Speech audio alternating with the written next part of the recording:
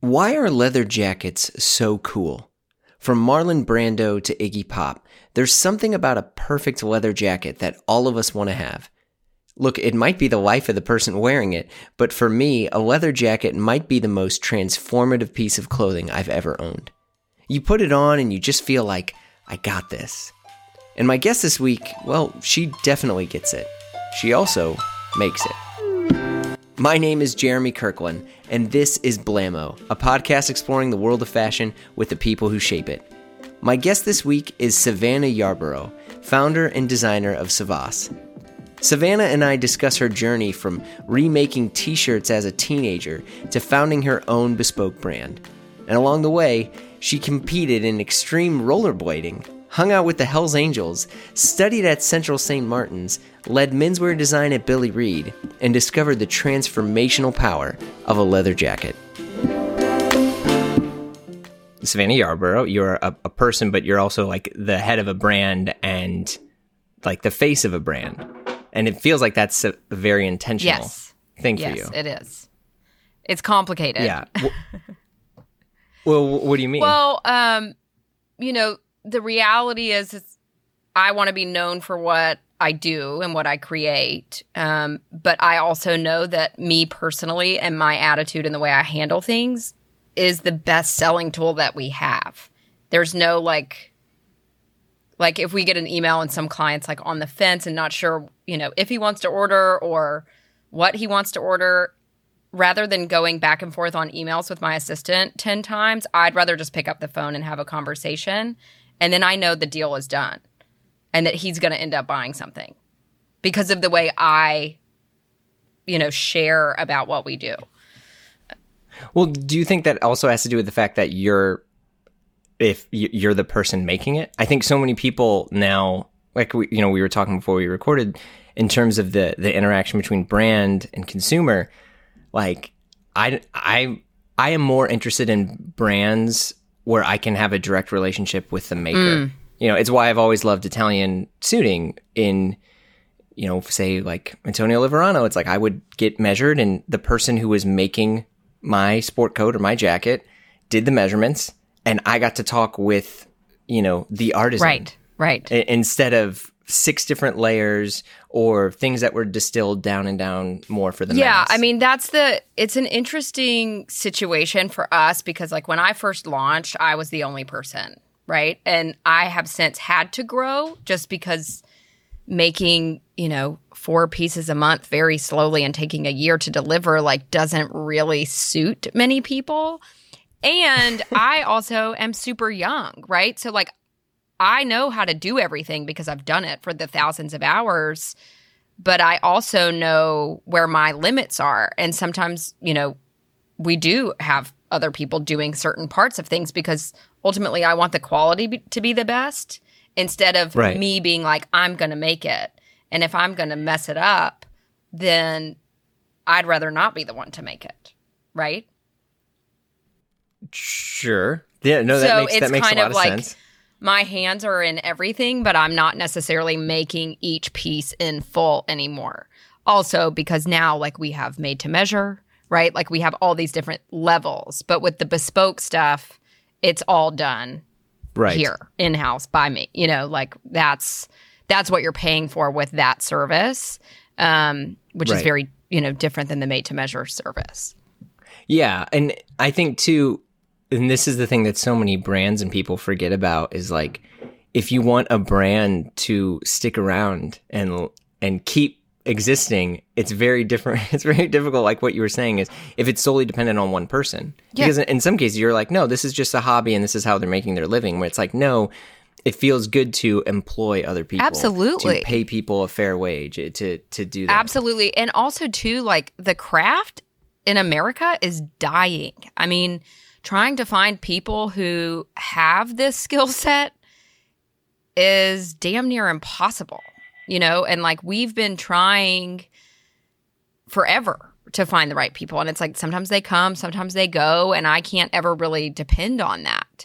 And so I have to think too, like, how can I contribute to the actual bigger picture, which I really care about, which is keeping this craft alive. So like if we're going to do a ready to wear piece and have that made, in New York, which we do sometimes, like right now we're working on a couple of women's pieces that we'll make 12 of, and I don't have the capacity to make 12 of anything.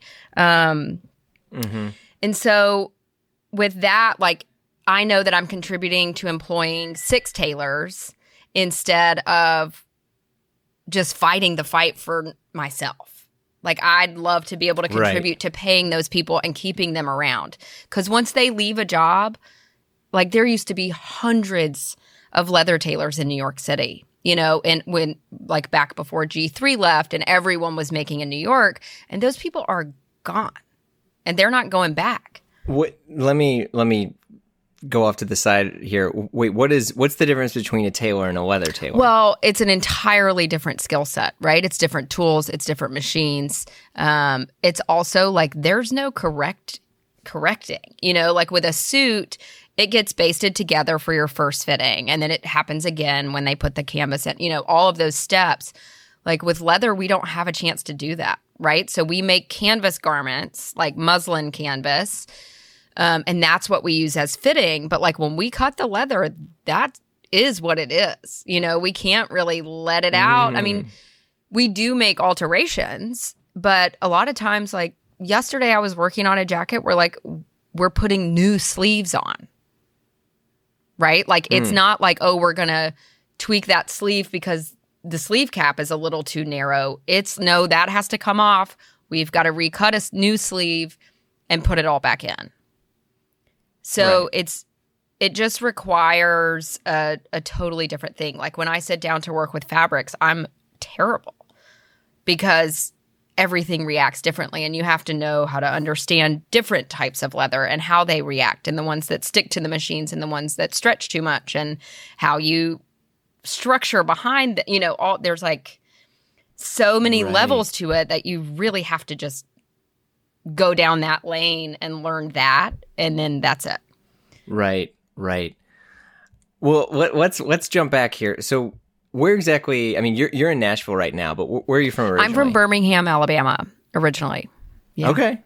Yes. And so what was, I mean, were you always into clothing? I mean, because you have very much the pedigree background of like CSM and all that. Yeah, so I as a teenager, I definitely was into clothing, but I was more like, I've always been super into t-shirts, which has been since way back. And I never could get the t-shirts that I wanted that fit me. So I started off by like chopping down these t-shirts and working in my mom's office in the basement, like learning how to sew.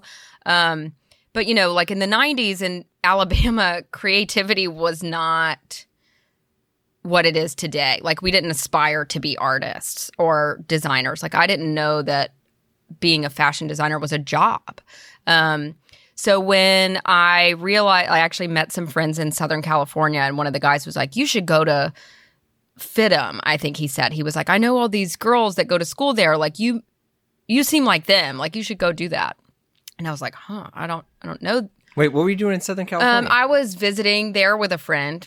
I had friends. Okay. I was in my past life, I was a rollerblader, which has like, it's total side story, but has proven to be that so many relationships I developed when I was a teenager through that world, they come full circle like once a month. And it is unbelievable, like how intertwined it all is. Okay, wait, hold on. So you were a rollerblader. What do you mean by rollerblader? Like X Games. Racing? Like jumping really? and tricks and yeah. Yeah, I started that when I was like 8 years old, and I gave it up when I was turning 16, I think. So you were like a teenage X Games. Are you kidding me? Man. It was amazing, but totally bananas. Like I was obsessed. I mean, my dad would drive me to the skate park every single day, and I would skate from like 4 p.m. till they closed at 9. Like that was where I made my friends. That was where, I learned like life basically. Mm-hmm. And of course all those, I was the only girl, there were, So anyways, my dad would travel with me to all these competitions. So we went all over the place, and he was so like dedicated because he knew that's what made me happy. And like I was definitely like the weird art kid at school. Whereas in this crowd, I fit in, and everyone, you know, that's where I had all of my friendships. Wow. Yeah. And so all during this time as you're cutting it up, doing handrails or whatever it is. Wait, were you okay, just humor me here. Were you doing the half pipe or were you doing like street stuff? Street stuff, because I was too little. Okay. Like I was never strong enough to do like proper half pipe. Because I'm little. I'm like 5'1", you know, and I was like a little beanpole then. So I loved a mini ramp and I loved a street course. That's so my head's like exploding all the time. I know, it's one of those things I like try not to talk about, but then it kind of plays. Why not? That's it amazing. Kind of plays too big of a role, you know, with these friends and, you know, all these other people like that kind of like really go full circle. Oh, okay. Yeah. Well, I would say it is wise to never run from your past, especially when it's something as cool as doing what you were doing. Yes. That's awesome.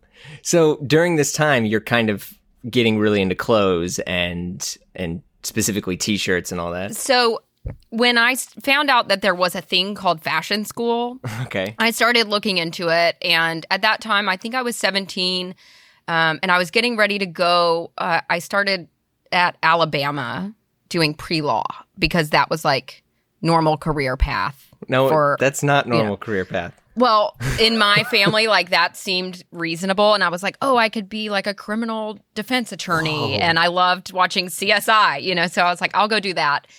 I lasted for like 3 months. I worked at this firm and did all the billing for like divorce cases. And I was like, this is a terrible life. So I quit. I like moved back home. I lived like 45 minutes away. And that was sort of right after this guy had said, you should go to fashion school. And then so I started exploring, and the only reasonable job in fashion that I could comprehend and that my family could comprehend was being a writer, right? So I was like, this school in San Francisco has a fashion journalism program. I'll go do that. And I can write, like people paid me to do their essays. Like I'm good. I can do that. And then, so I moved to San Francisco that December. And the first day of class, I showed up and someone was in there that wasn't the teacher. And they were like, we're no longer offering a fashion journalism program. Come to find out, the guy who had been hired to lead that program got caught like doing cocaine with a bunch of students. And so they had no one to like take over. As one does. So they were like, we've replaced your journalism class with design. Oh. And I was like, I don't, you know, like I don't design. I don't know what that means. And so I kind of had no choice in the matter. And then had a really amazing teacher who sort of knew how to pull things out of me. Wow. Mm-hmm.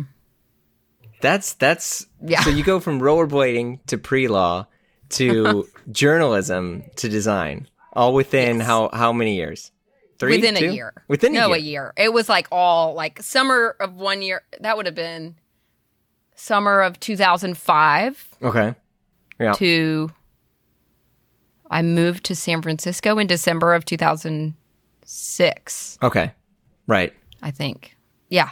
Yeah, that's right. Apparently you were somewhat into design, right? Because you didn't leave the class. You didn't just quit and go home. No. So I had this amazing teacher. Everyone was terrified of him. His name was Pat Spazzano. And he was like this total ball buster. Like, you know, he was like, if you're going to do research, like any monkey can sit on Google. And mind you, this was 2006. So like libraries, you know, there was real life out there for us to, you know, and he was so adamant about what your research was. And so he showed me that world, which then like I'm a pretty literal thinker. And so it sort of put me in touch with like how to get out of that and how to turn experience into inspiration. Can you give me an example? I was actually, well, like I think the first project I ever did, it was so terrible.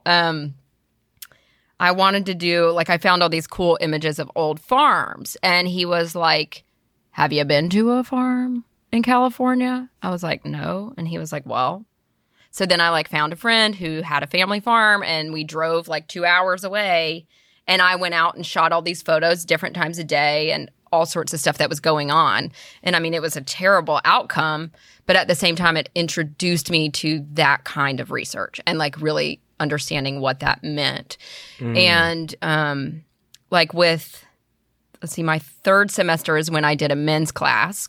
And he was also the teacher there. But for that, I really wanted to do, I was, living in San Francisco, I was like Hell's Angels. Like, I want to know everything about the Hell's Angels. And there's like no information. And so like I ended up like riding on a motorcycle for the first time. I had a fake ID. So I went to a Hell's Angels bar as like a 19-year-old or 18-year-old and just like hung out and had a beer, like watching them. This doesn't seem very safe. It definitely wasn't. I didn't tell anyone what I was doing. But that really like changed everything about the way I feel. And it really created this foundation for me in terms of like, where do my ideas come from? And it's really is life. Yeah. And you kind of have to go like all in. Well, but it definitely speaks to, I don't know if it's a relationship you had with your dad or what, that you don't have any fear to jump into things like this. You're not waiting for validation. You're just kind of doing it. Well, I'm not going to get any information from someone else, right? Like, I'd rather see and know for myself.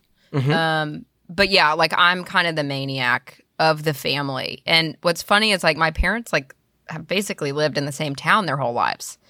And I'm just this like flailing, oh, guys, I'm moving to London. School starts in 6 weeks. And they're like, the fuck? Like, what are you doing? Like, oh, okay, we'll figure that out. You find a job, Well, that brings us to London. So you're in SF, and then what makes you want to go to CSM? So that same teacher, like when I did the menswear program, like at sort of towards the end of that, he said to me, he was like, look, there's no money in the men's program. Like, I don't know that this is going to be where you need to be. Like, I was the most obsessed, like insane person. I was that student that was just like nuts. And he was like, you should go to Parsons or go to St. Martin's. Like, if you get into either, go and don't think about it. Because like you need to go somewhere else. He no longer works there. I don't think that's why. He's like advocating for students to leave. But he pushed me to do that. And I really, I had been to New York as a teenager, and I had also been to London once and been really inspired. That was like the December before. And so St. Martin's was all I tried for. And I got in, but I got into the, what do they call it? The foundation degree, which is like before the bachelor's degree. It's like a general art program that you kind of like focus your way through and like narrow down what program you want to be in, but you have to like apply every month to get to the next level of the foundation degree, trying to get into the fashion foundation. And did you do it? Yeah. All right. There you go. I did. I was the first person there. The morning to apply for fashion was like in May that year. Like you had already gone through the whole year of like 3D art and this and that. And we had to leave our portfolios, and I was the first person in line, put my portfolio down. And then when I left, all the way around the building, all the way down the stairs, every single person, there were like 500 people leaving their portfolios. Wow. In that room. Because that's the only reason. I mean, people go to St. Martin's for fine art as well, but like fashion is it. And it was super cutthroat and bizarre. Yeah. And you just left your portfolio there for a week, and then they would call groups of people into a room, and then they were like, you got into Fashion One. We were like, everyone's like screaming. Yeah. Like ridiculous. So what was that like? It was scary. Like, I had to start over, right? So I had already been in school for 2 years, and I had to kind of lose all that, move to London, not knowing if I was ever going to get into the BA. So I kind of knew it could either be a permanent thing or a temporary 1 year. And I was like, well, it's worth it to go and try. And I think I was so naive in so many ways that I was just open for whatever. And, there were no other Americans in my class. Like, there were very few. And I just kind of went whole hog into life. It was all just like exciting. Right. And it was also so creative. Like you were surrounded, totally surrounded by creative people doing crazy stuff all the time. And, it was kind of one of those other times where I was like, oh yeah, like I'm kind of normal. Yeah. But like if you're normal at St. Martin's, you are not normal to the rest of the world. Like, and I was always the commercial one. They were like, oh yeah, Savannah, she's the commercial one. Like I got sort of pushed down in that way. Wait, what does that mean? What is the commercial one? Well, because it's like so conceptual and they push you to be, designers and break boundaries and like dig down deep in that way. And I always kind of had this like commerce side, like I wasn't going to try to create like bizarre shapes or anything else. Like if I was doing a project, it was going to be wearable, and so like they supported it, but at the same time, it was just always funny. Like they knew what I was going to do. Right. Yeah. Well, I mean, it to me, it feels like, especially now, right? I mean, people want to own art and people want to own clothes, and it doesn't always intersect, right? I mean, I would say Correct. You could argue that well-made clothing is art, but at the same time, okay, like right now in quarantine, I have maybe worn 4 or 5 different things. And we're on what, month 5 or something like that, or 6 or whatever. 19. Yeah. So, and I realized like, oh, I'm just wearing what's comfortable, what I enjoy. It doesn't mean that I don't love some of my suits or some of my other things, but it doesn't feel as comfortable. And so it's, with that in mind, it feels like so many people sometimes are just so focused on, I don't know, maybe it's making a name for themselves or whatever that is. But at the end of the day, people still, time and time again, turn to what's comfortable. Absolutely. I mean, I think that they, I'm at fault of that too, but I kind of hold within me that I know if I get up and get dressed in the morning, I'm going to have a better day. Mm-hmm. And I'm fortunate to have the shop to come to, so that like gives me a reason to get dressed, even if no one's going to see it. But yeah, people like, I guess if they're like, you want to have the it thing or whatever it is to show your status or the fact that you're in the know of the cool shit or whatever. And I've never really been in that way. Like I'm more of a creature of habit in terms of like when there's a brand that I like I'm all in, like 90% of my shoes are Ann Demeulemeester from like pre-2015. Whoa. And very I'm like obsessed, big flex right? there. Like but it's true. Like I got my first pair with my first adult tax return in 2010. Mm-hmm. I like went to Bergdorf and like dropped the bomb. And then now I just buy them on eBay in the Real. Okay. Because they don't make them in the same factory anymore. Yeah. So they're not as good. But I'm like, I'm in that way. So it's like, those are the things that make me happy, even if they're not as comfortable. Right. Well, but because if I'm in like yoga pants, I'm not going to do shit. True. But I would say, I mean, you can argue that it's comfort is relative to each person, right? I mean, in the sense that it's you know, it's not about the actual clothes. It's about also the craftsmanship behind it. It's about how you feel when you wear it, right? I mean, like 100%. That's comfort. Yeah. So with that in mind, you're at CSM for how many years? 4?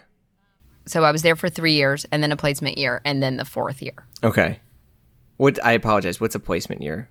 Well, okay. So at St. Martin's, you do a 4-year degree, but 1 year is basically where you do an internship. Oh. Or 2. Like you're required to work for 6 months out of the year, and you're required to find your own internship. So what was the internship, and where did you go? Billy Reid. Oh. Wait, in London? So I came back to the U.S. Okay.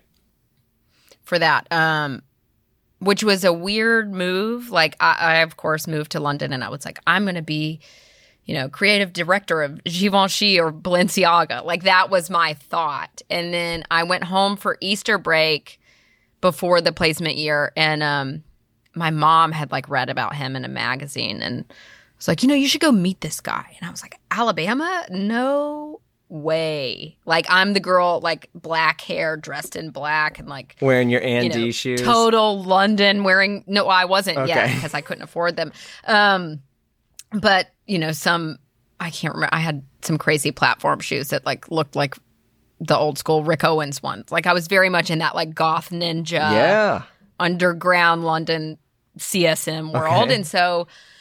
I drove with my dad to Florence, Alabama to meet with him. And they were like, yeah, like, whatever. We'll give you an internship. Like, I don't know if he had ever looked at somebody's portfolio yet. And I, like, showed up and my portfolio was, like, this thick with all these, like, samples and illustrations. And, I don't think anyone knew what was going to happen. But they were like, yeah, we'll use you as an intern for 6 months. And I was like, okay, cool. So wait, what was that like? So you're still in school, you're interning at Billy Reed, and what are you making there? Yeah, so that summer is when I moved to do the internship. And it was a wild ride, like kind of another fantasy story. So I lived in an apartment across the street from the shop, or the office, and the store was downstairs. And I worked for a girl who, like, no one was really creative there except for Billy. Like, Billy had some people that could, like, facilitate what he wanted to do, but he wasn't designing with anyone. And so this girl, like, no one liked me there, but not at the beginning. She was like, oh, these sweaters came in wrong. They were supposed to have 4 buttons instead of 2, so you're going to need to sit down in the warehouse and, like, add the other buttons. And I was like, okay, whatever. Like, you're my boss. I'll do that. And then the COO at the time, like, heard my music in the warehouse and came around the corner and was like, what are you doing down here? And I was like, I was just doing what I was told. Wait, heard your music? And yeah, like, because I was just playing music on my phone to, like, make the day go by as I'm, like, just sewing buttons all day.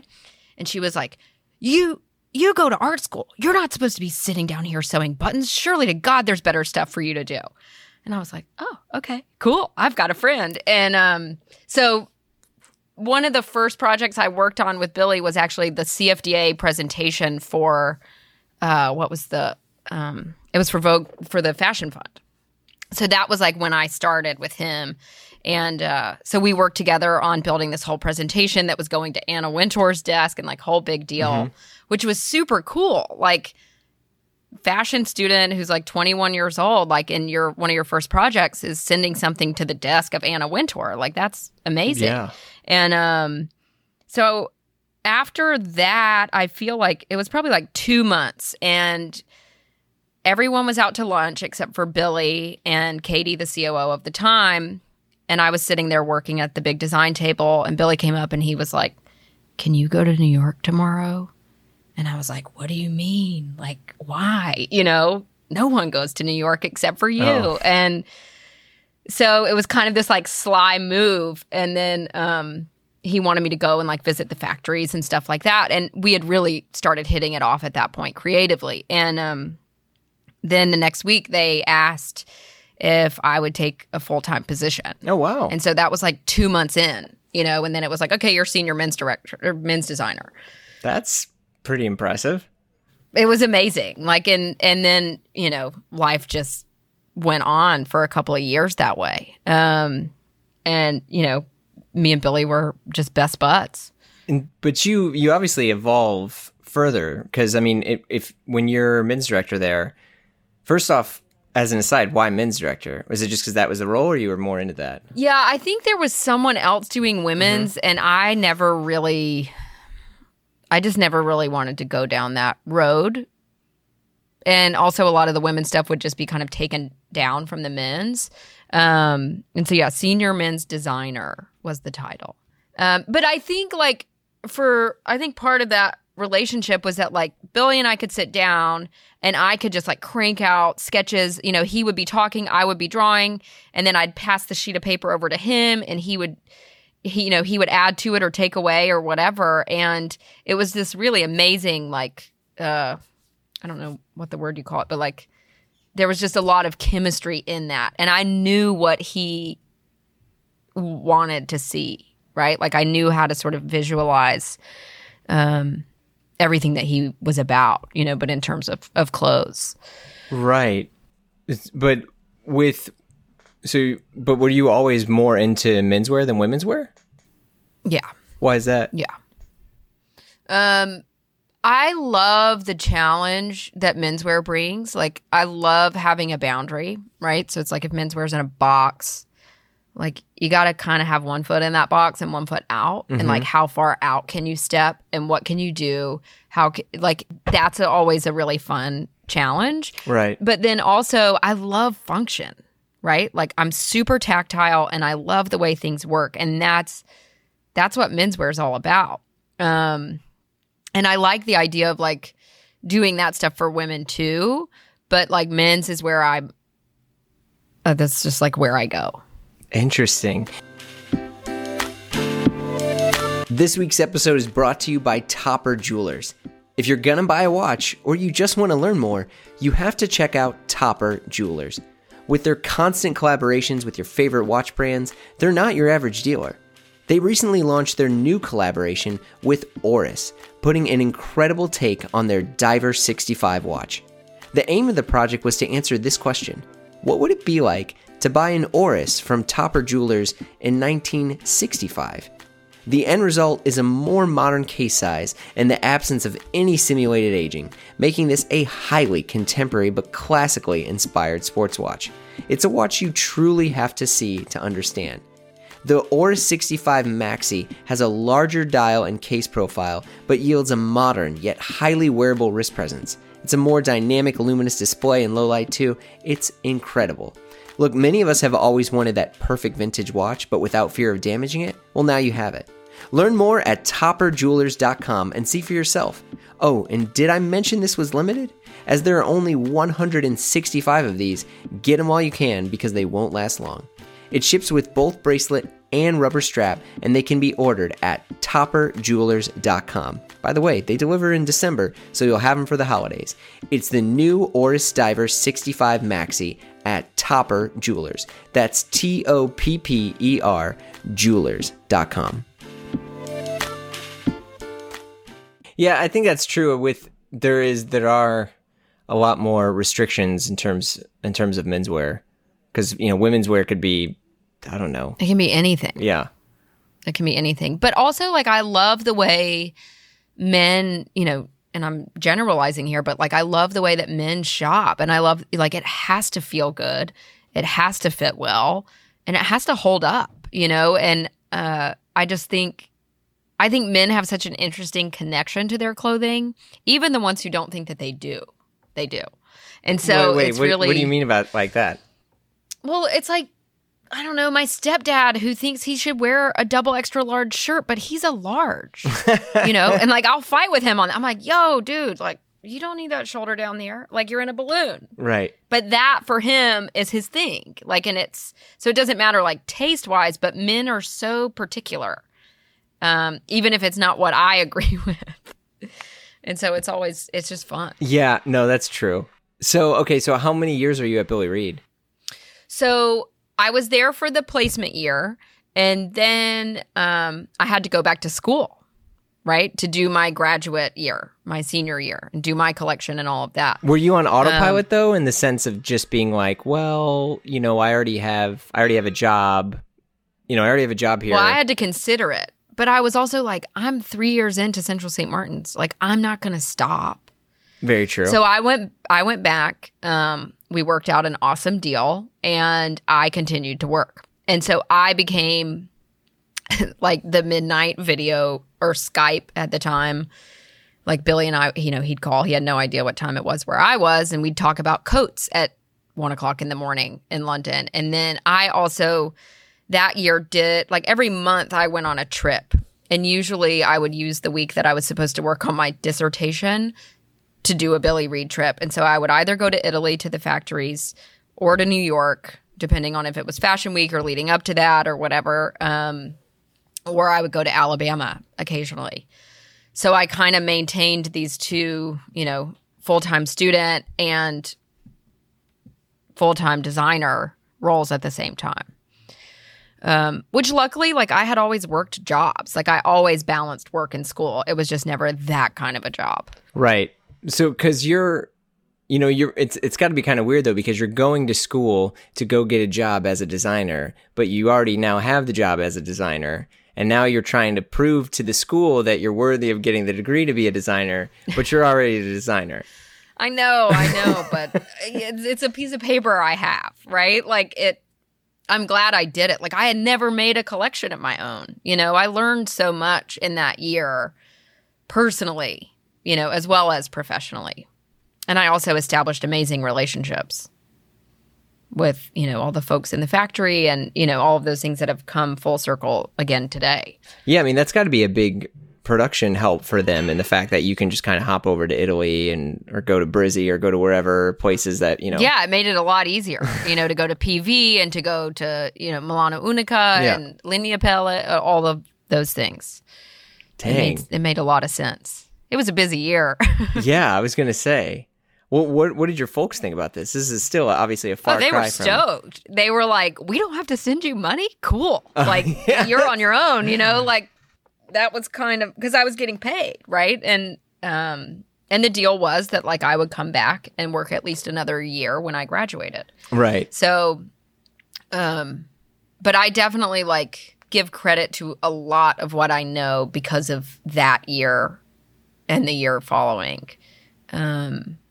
Because it was such a, Billy was so small at the time that I really got to learn everything between creative director and a CEO. And I was kind of that middleman in a lot of circumstances. And then also establishing these factory relationships, supplier relationships, all of that. So what was the difference in terms of what you learned working at a company versus going to school? Well, so that's why they make you take that placement year. So St. Martin's does not teach business in any way. Like, I think we had one project that we had to use Illustrator, like the computer program, and that was it. Whereas, like, in the American schools, it's like, that's all you do. Yeah. Right? And you're taking money for fashion and costing and retail practices. There was none of that. So their thought process at the time, and I don't know if it's different, but, you would go get a job, and that was going to be your business training. Oh, and I'll tell you right now, I got the best business training out of anybody that was in my year. Right. Because I was so deep in this company and I learned everything. Whereas I had friends who, interned at Givenchy and they sat on Illustrator for 18 hours a day and didn't get paid a dime. And maybe got to watch a fitting. Like it was polar opposites in terms of like what people... No. Right. So how many years were you there after you graduated? Like a year and a half, I want to say. Interesting. A year and a half, close to 2 years. And then I went back after I got poached by a company here in Nashville that's no longer in existence. Okay. For good reason. And say no more. It was a mistake very early on. But at the same time, like, it was the thing that pushed me to do what I do now. Like, it kind of knocked me to a place where it was like, okay, I'm in Los Angeles, like, interviewing to be a sweater designer at Vince, or I'm going to do what I actually want to do. And so I'm grateful that I took that other job because it led me to where I am now. What do you mean, do what you want to do? What was it that you wanted to do? Savas. It's what Savas? I'm doing now. Son of a bee sting. I was What do you saying think, Savas? Savas. It's because... It doesn't matter. It's a made-up word, so you can say it how you want. Well, at least you didn't name it Blammo. That's the crappiest name on the face of the earth. Sorry, everyone. No, it's great. It's Savas. Okay, well, no, that makes sense. Yeah, that sounds better than Savas, because I go by Sav, and it's just a palindrome of Sav. Oh. Because I didn't want the company to be Savannah Yarborough, because, like, ew, Right?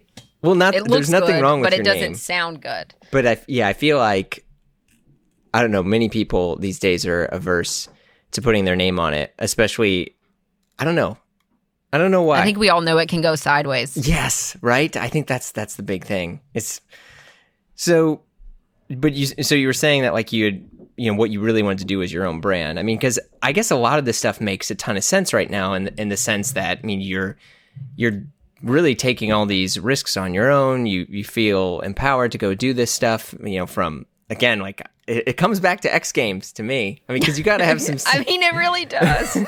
You got to have some, some serious guts to go and do that. But, why, in this case, when you launched your brand, was the goal to do like bespoke leather jackets? Because that's also a big difference. That was all I thought. Like, so that was as big as I thought it would be. It was like, I'm always going to do bespoke leather jackets, and that is going to be what it is.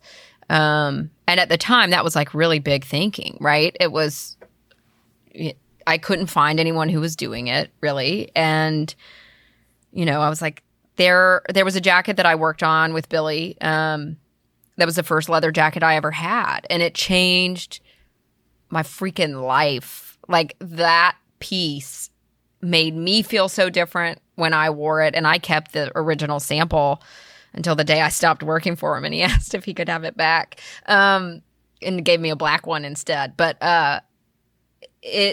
there was an energy about it that I had never felt before with a piece of clothing. What do you mean? It's just like when you put it on, it makes you feel good. It makes you feel powerful. It makes you feel protected, right? Like I do feel like there's a little bit of magic in a leather jacket. Yeah. Not just mine. I really think it's like whatever that jacket is for you. If it's your first one and you're 22 and all you can afford is $200 or a vintage one from a thrift store, like there's a force in those things. Yeah, it's true. And I wanted to be able to share that. Yeah. I mean, the leather jacket has always been associated with just being cool. I don't know if it's the Brando thing or what, because there are so many people who never knew who Fonzie or Brando or any of these other folks were, but they still know that wearing a leather jacket is cool. Yeah. I mean, it's also like leather was the first clothing. Right? Like it goes way back. Right. And it's not going anywhere. It may be shrinking a little bit, but like, I think everyone does understand that. It's like when a woman puts on a pair of high heels, she walks different. She feels different. Her butt looks better. Like whatever it is, like that changes your game. Right. It's like going from sweatpants to jeans. Like at least you're going to feel like. Yeah. So something. So you're like, okay, I'm not going to take this other job or this other thing isn't working. I'm going to start my own leather brand. Yeah. So I knew I needed some time, right? And I needed to keep that job. So I kept that job for about 3 months. And for that 3 months, every day I would leave at 5:00 and work on the business plan because I knew I had to like get some money. I knew I had to like figure out if it could work. I knew enough about business to know that I wasn't just going to start like sewing something and hope for the best. Right. So I took that 3 months and just wrote it out with that company because I was like, oh, if I stay till the end of the year, I'll get a bonus and, this and that, and then I can leave. So that's what happened. And, a couple of months into that year, which was 2015, like January, February, I had the business plan and like went to a local bank and they were like, yeah, we'll give you a little bit of money. Wait, for real? Just as an aside, I think that's super rare because a lot of people, when they're trying to start something, they won't always say a bank. They'll say like a VC, which basically puts crazy, growth on them, or they just have it hidden underneath a blanket somewhere in their house. Well, like I like to talk about this stuff because I do think it's important that people know you don't have to have VC money. Yeah. Or like a family backer. Like, because things are possible. They're a little bit probably harder in some ways and easier in others, depending on how you look at it. But this bank was like founded based on songwriting. And so they would like, if a songwriter like knew that they had a number one hit coming out in October, no one would give them a mortgage. And so this bank was like, you know what? Like we're in Nashville, like we need to support all these people. And so they got it. They read my resume. I also owned a house that I could borrow against. And, was like $40,000. Dang. It wasn't much, but it was enough to get the ball rolling for me. And what did you do with that, if you don't mind me asking? Like, was it supplies? Was it? It was a combination. Like, it was machines. It was hiring one person to help me part-time, rent, being able to move into the shop. We're still in the same shop today. We've doubled in size now, but we're still in the same location. Materials. I can't even remember what else. Well, no, I mean, that's the basics. You know, but it didn't last long. Yeah. What happened? It got spent. Okay. I mean, but then by the time it was spent, like, I was bringing in a couple of clients, and like it was able to like at least make enough to like get by. Right. What was it like when people start coming in, and especially people that you don't know? It was interesting. Like, in the beginning, it was very slow. You know, I started off with a $5,000 price point in the city of Nashville. Yeah. As a person that no one knew. Yeah. So it was like, who's this chick? What drug is she on? Like, I'm going to go to New York and buy my own, you know, go to Barney's or wherever. Right. And then at the end of that year, there was a Bloomberg feature done about us or about me at the time, because I was by myself, but it was like a 10-minute video. Oh, wow. And they put it out, I'll never forget, the Tuesday before Thanksgiving of 2015. My computer started making all these sounds, which it very rarely did. And it was like 11:30 in the morning, and I had like 30 emails from the website that was like, I want a jacket, want a jacket, want a jacket. And I just like closed my laptop and left because I was like, it's Thanksgiving week, so I've got a couple of days to figure this out. And so I did. I like found somebody to hire to help navigate emails and clients and schedule. And yeah, it was crazy town. And then that was it. Like, it just took off after that. Dang. Yeah. Because then, I mean, you know, everyone's like, oh, yeah, she made leather jackets for Jack White and all these other, you know, folks in there.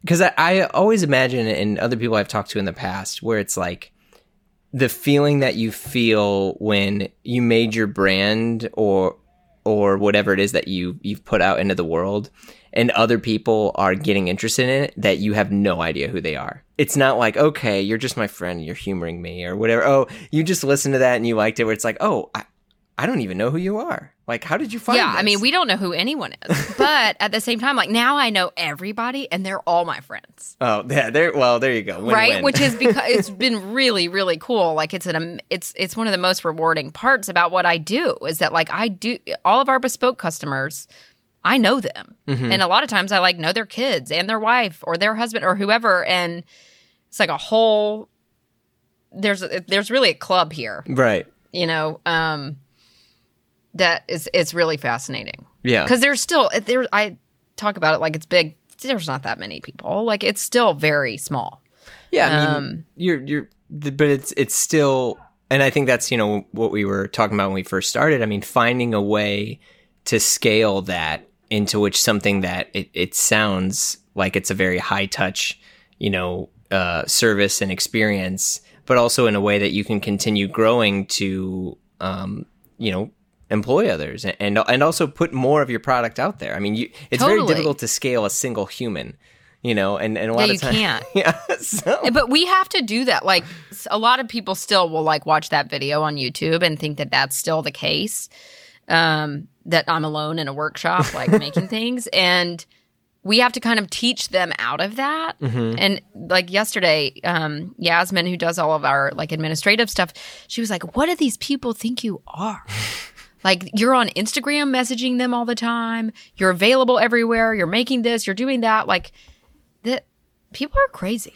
Well, like, they think that I'm doing all those things, and it's like, that stuff doesn't fit all in one human's lap in one day. Exactly. No I think there, and this is the tough part, and it's not fair, but it happens to where there is an expectation of access that, you know, I should be able to message you at any and all times of the day, or I should be able to keep When I worked at this clothing store, we did bespoke stuff. And a lot of times, I mean, this was suiting, but people would come in and they would just want to keep changing and changing and changing and changing and changing. And we were just like, well, not allowed. Yeah. And right. Well, and that's the tough part is like, how do you serve the customer the best by also saying no? And that's a tough thing. It is tough. And, sometimes I'll do things that I don't love. Rarely. Like we've created a lot of quote policies based on bad experiences with people. Sounds like a growing business. That's good. Where I now I know where to draw my lines, right? And if a client is pushing me in one direction, if I don't want to go down that direction, I'll just give them alternative ideas that I feel more comfortable with. Or if it's a new direction for me and I'm like, oh, you know what, that could be pretty cool. I'll say to them, I've never done this before like this, so that your process is going to take longer. It might cost you a little bit more money, but I'm down to try if you are. Yeah, and that is that summary is the bespoke experience, and I hope what more and more people are able to learn if you ever get the opportunity to do it is a journey with you and the artisan and the craftsperson. 100%. I mean, we have some people change their minds, but not usually. I mean, since we make canvas garments, they do have an opportunity to see and feel it. And if the fit is perfect and you keep asking me to make another canvas and another canvas and another canvas, round 3, you're paying for each one. Because just to tweak a pocket, I know it'll be right when we cut it in leather, but that's a whole other day and a half in the workshop. Yeah. That we have to be paid for that wasn't planned for in your actual price. Yeah, and I think that's always the thing, is kind of such a wake-up call for folks, because they'll see the price of something and they're like, oh, this must be highway robbery. And it's like, well, no, because you're also building in the fact that there's going to be changes that are going to have to be made, but there's a limit to those changes. I mean, and I'll say this just because I've seen it happen with so many different artisans and craftsmen throughout my little career of clothes, where it's usually get a couple modifications and then that's it. But I think the weirdest thing, and I don't know if you see this, is I remember talking to an Italian tailor, and he was discussing how in Italy, at least for him, this is what he was saying, if you told someone no, they would be like, okay, fine. And he's like, but in America, if I tell a customer no, they want it more. And he was like, this is weird. He was like, the worst thing you can do to an American consumer is say no to the sale, and it turns something on. One of my lines that I've learned from 2020, and this is what we said we probably weren't going to talk about, but American exceptionalism is a real thing. Interesting. The rules don't apply to us. I have benefited from being that way. I have also suffered, and I think that's the case for a lot of people. Yeah. But I agree with him. Yeah, because he was just and not everybody's like that, but there's always a way around the rules. Is kind of yes, exactly an American attitude. Well, in a more specifically, and just so folks have context, obviously, because they've been listening to this entire thing, in terms of a high end luxury product, which is what you make. It's beautiful, it's incredible, but it is a luxury product. It's a fantastic thing, and I mean that in a loving way versus a damning way. And I think when people who can take part in that luxury product experience, a lot of times they think the privilege or the money that they have buys them all these other things. Buys them that. Because the rest of the world is telling them that. Right. Well, I have this card and it's this color, which means I get to do this, and I get to go to the front of this line and I get to do this. So if you tell me no, that you can't make, this is an example, a suit in a super 200s with fabric with my name on it, and I want 30 of them and I want them done in a year, or I want them done in 6 months, and you're saying no, how much more do I need to pay to make it happen? Or, right. And that's... How can I get around that? Exactly. How can I make you do that? Yeah, I mean, we deal with that some. I mean, I think... I sort of fall into an interesting place that some days for me is a challenge and other days is a benefit. Mm-hmm. But like if you go into a tailor shop and you've got your old Italian guy telling you no, chances are you're going to listen, right? Because like he's an old dude who knows his shit. I deal with that a lot, I think, because of being a young female, right? Like it's ooh, yeah. There's a like I mean I had a guy one time come in and say like I want to buy an alligator jacket, and I was like, okay. You know, that's going to be like $60,000, you know, like that. I lit up. And then he was like, well, where are you buying the skins from? And this and this and this. And, he, you know, I said, well, look, like, fair enough. Like, I buy them from American Tanning in Georgia. Like, you know, the markup's only going to be so much because I'm not insane. And, also, that's the only place you can get them, right? But I said to him, I said, look, I said, if you want to go visit, I am happy to connect you with them and you can go pick out your own skins. That's fine. And he said, well, there's no point in that because then you'll just be getting a cut. And I was like, I beg your pardon. Like, I was just going to tell you where to go, man. Like, but you don't trust me. And he was like, well, you know, I shop on Fifth Avenue at like whatever the guy, there's some company, I can't remember what it's called, that makes all these like exotic leather jackets, you know, and it's very Fifth Avenue. And I'm like, I don't want you. Like, you may be buying a $60,000 jacket. I don't want to make it for you. Yeah. And because I don't want to deal with you. I know you. Get out. Yeah. I think that's craftspeople also need to have the right to say no, because also at the end of the day, they may be buying it, but you're putting your name on it, and that, you know, that and they're the billboard. Yeah, exactly. I don't want that representing me. Yeah, I mean, it's tough when, you know, a friend of mine was selling clothes and he'd sold a bunch of stuff to a certain person, and he found out that person was affiliated with all these other things, and he was like really torn about it because it was a big client for him. I've got one of those. Yeah, he's like, I'm torn with this because this is how I make my living, but also, and I think a lot of this is happening more right now, into which people are realizing everything that they kind of interact with and touch becomes a bit of a representation of them, especially as a brand, because absolutely, like we said when we first started talking, is people want to purchase from people. And there's a very, and when I say that, I mean, like, I want to buy a Savas leather jacket, but I want Savannah to measure me, and I want her, and I want to talk to her, and maybe like tell her some cool things that I like, and we're going to have this process together, and then we're going to be best friends, and then we're going to hang, you know, and while that's ideal, that's just very, very difficult, and it's tough to have that demand. It's a lot to expect from someone. Yes. Like, I mean, there's a lot of people, I think, more so than them thinking that they're paying for being able to do whatever they want. In a lot of circumstances, it's them being able to like pay for a friendship. Yeah, that's a whole other can of worms. I'm like, I like you, dude, and that's fine. Yeah. But like, stop texting. Stop Instagram messaging or whatever, email. Like, I don't care that much. Yeah, and that's like, I want you to be well. I want you to love what I make for you, and I want you to love that experience. But like, you don't get to buy me. Yeah. You get me for the time that I allotted for you that day.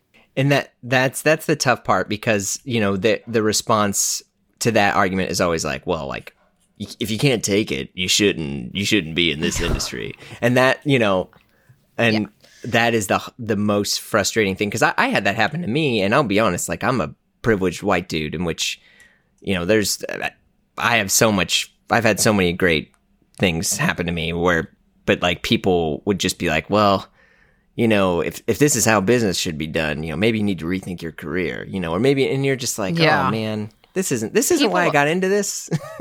I want to make clothes and I want to make people happy. Like, why are we involved in all these other things? Yeah, why make it so now? Complicated? So anyway, I'll get off my soapbox. But sometimes, like, I mean, I'll have, you know, people, I remember this one person, like, they pushed me on their embroidery, right? Like, and because we do chain stitch embroidery on the interiors, and I have a policy, like, I don't do human faces. Like, I don't want to do human faces. They are not going to look like the human. I know that. Sure. It's like a cartoon, and it's going to look whack, and we don't need that anyway.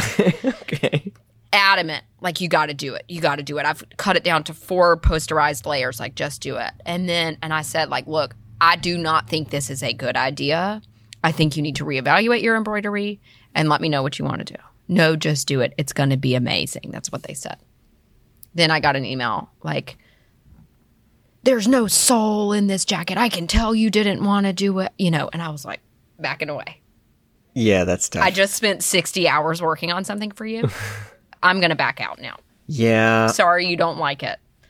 That's very difficult. So when I talk about like the magic and the power in jackets, I think people really do feel strong emotional connections to them, which is amazing. But sometimes it can go like a bit wackadoo. Yeah, because I think the thing is too is be like, well, would you say this to Rick Owens? Are you going to email Rick Owens and be like, hey man, I got your blistered lamb Stooges jacket, and it doesn't feel like and there I was don't much, feel your soul. And it doesn't feel like there was much heart and soul in it. Like ultimately, we make clothing. It's just a jacket. Like as much as I love it and I believe in leather jackets, it is just a leather jacket. Right. Don't forget that. Like it's a special one, and you love it, but it's a piece of clothing. Right. That's tough. That is very, very tough. I would. It's a fine line. Yeah, I do not envy the customer stuff for that. And I think that's the stuff to jump back to like the education and also with what you're doing at Billy Reid, that's some of the things when you have the direct to consumer relationship, the triaging, for lack of a better term, of what it takes to keep people happy and the customer relations it is a challenge, and I salute you for also having your own convictions and morals of how you want to operate your business. Thank you. I mean, some days I do feel like I just have to be like, look, you're in my house. Yeah. Like, you're coming, like, yes, you're paying me to do something, but like, you're coming to me for a reason. Mm-hmm. So like, let me do what I do. Mm-hmm. Yeah.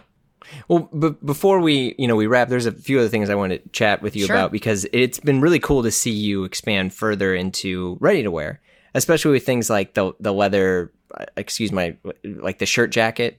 You know what I'm talking about? Like that's killer. Like, is that the plan to do more products that are more like ready to wear or even outside of leather, or what? Yeah. So, I mean, ultimately in my mind, I have a whole vision of like head to toe and all the things that I want to see happen. However, I know what it's like to work for a brand that does every category under the sun and how hard it is to make sure you do all of those things well and very well. And I feel that we have set the bar for ourselves starting out where we started out, in terms of quality and fit and all of that stuff. And so I kind of have the idea of like introducing the right product once we know we've got it right. And it's not seasonal. It's not anything besides the fact that like, I believe this needs to go out into the world. Let's try it. Let's make 10 and see if we sell them. That sort of a thing. But we're teetering on some other new stuff that is exciting. So we're working on my first shoe, which is really, really exciting and something I've wanted to do since day one. Is this the Ann D inspired?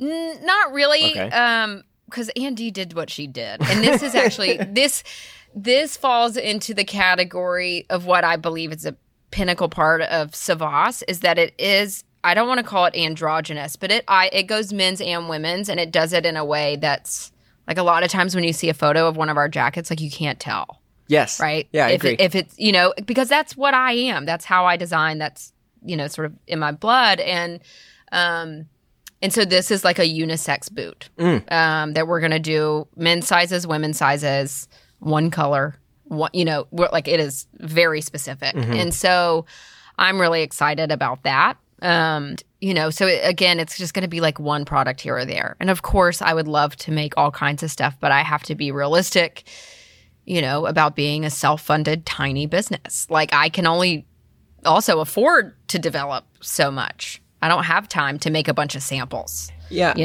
And I wonder, and this is just from my perspective, that's also super helpful in you because you don't have a ton of money in front of you and you don't be like, hey, I need to get to 10x in 2 years. Therefore, I'm going to make all these brand compromises to get there, to where, I mean, you feel like you're like, look, we have this much money. We have these restrictions. We're going to make what we think is the best, and we're going to slowly do this bit by bit. Right. I mean, it is something that I have fought every year. Because I mean, as a typical, like, I don't want to say entrepreneur, but like, unfortunately, that is what I am in some ways. But like, some nights I'm going to bed and I'm like, damn, I just need to call that guy. Like, I just need to take on that investment and just do it. And like, the next morning I wake up and I'm like, I'm so glad I don't have to report financials to anyone. You know, like, I never can make that jump of like, because it does change your whole motivation.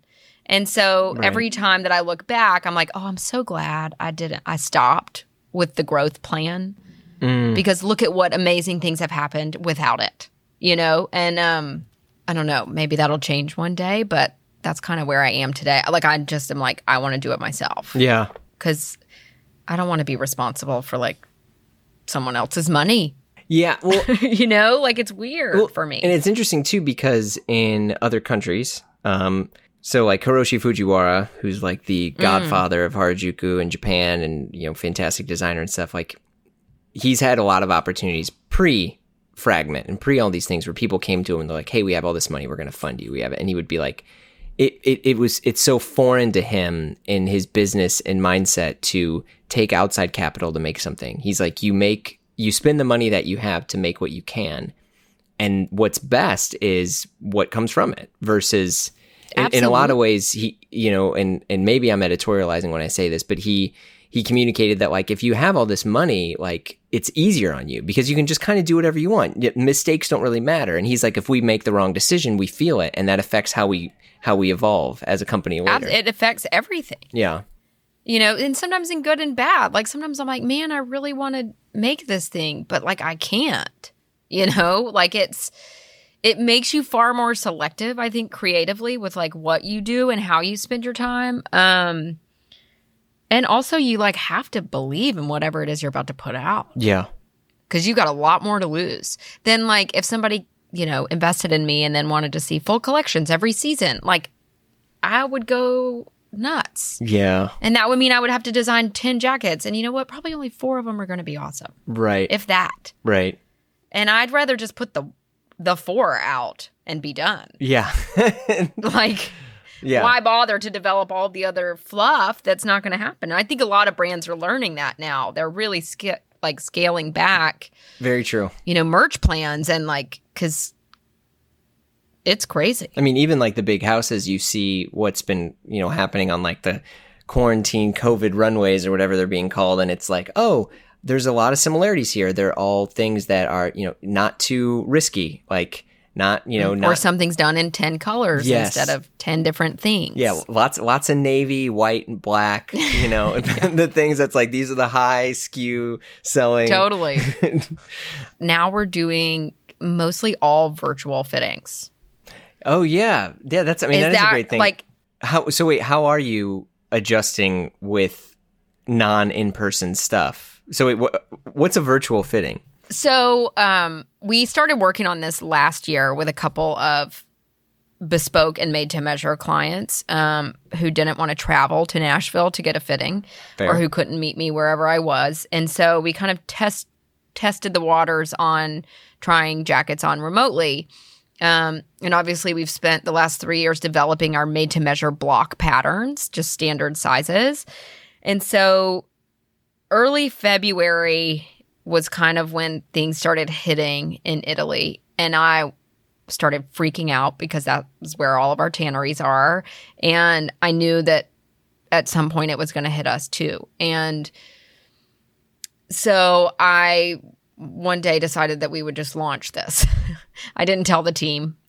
I just like put it on Instagram and made a tab on the website. I was like, we're now doing virtual fittings. Okay. And that was like mid-February. And so, but I could just see that like we weren't going to be able to be in business if I couldn't figure out a way to still see our clients. For sure. And so, you know, I felt confident with what we had been doing in the past year and like leading up to that anyways. Because we have a lot of people from all over the world who were like, I want a jacket, but like I live in Shanghai, you know, like, yeah. So now this program is really awesome.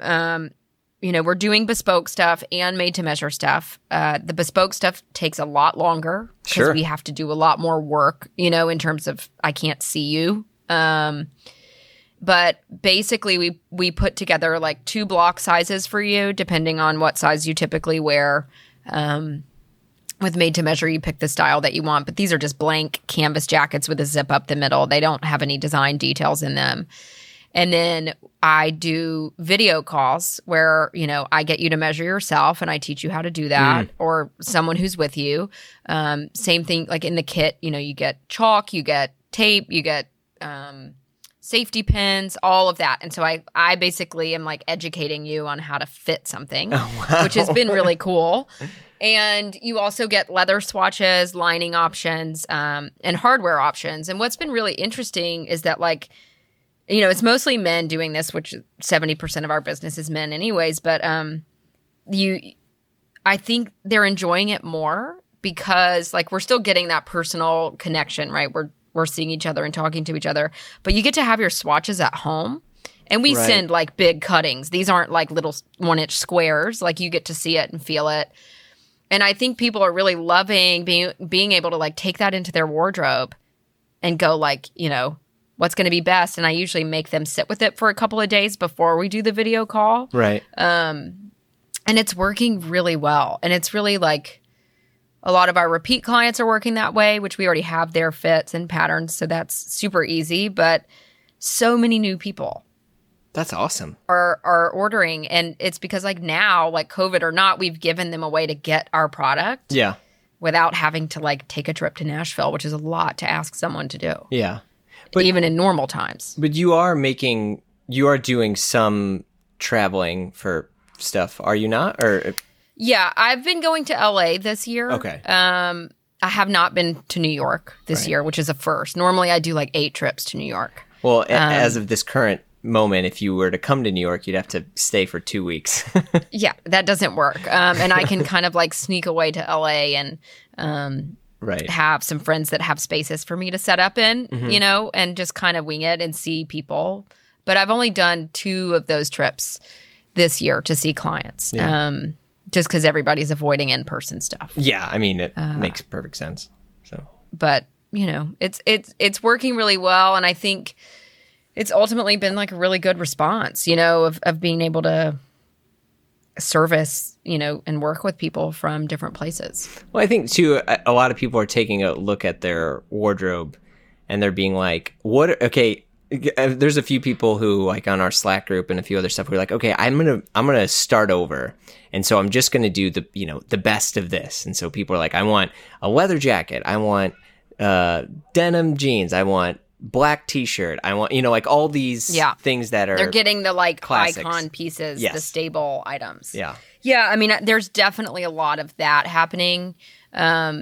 Just in terms of also too, you know what? I think a lot of us are going, I don't need this shit. We have too many clothes in our wardrobe. Yeah. I don't need any of it. I'm going to throw everything away. And then you donate it or you do whatever. And then you go, oh my God, I don't have anything. And so it's kind of this weird sort of reevaluating ourselves and what we wear. Or, like you said, just looking and going, I really only need these 15 items. What are they? Yeah. And, I also talked to a client the other day and he was like, now that I don't commute into DC every day, my credit card bill is 20% of what it used to be. I've got extra cash. Right. Because I'm not spending on drinks and dinner and breakfast and lunch and all the other daily things of living in a city. Yeah. Yeah. So it's, everybody's different, but it's been really great. Nice. Well, I'm glad to hear that business is chugging along and especially with what you're doing. And that's really fantastic. Yeah. It's been a surprisingly nice year in some ways. Good. And I've been grateful for the fact that people, are, wanting to buy from a person and not buy from, just a website. Yeah. Or, a big retailer or whatever. I think people have really kind of been over backwards for us, which has been amazing. And I'm very grateful for that. So. Well, it was really good chatting with you. Yes. Thank you for having me. Of course. Bye. You've been listening to Blammo. Our theme music is by the mysterious Breakmaster Cylinder. We're edited by Brendan Finn, and we're produced by Blammo Media. You can follow along with us on Instagram at Blammo Podcast and leave a review for us on your favorite podcast app. If you want even more Blammo, head over to patreon.com/Blammo to join the Blam Fam. You'll get access to additional interviews, a community Slack with tons of us talking about God knows what, special events, and more. And best of all, you're supporting the show. So join it. It's great. We love you. We'll see you soon.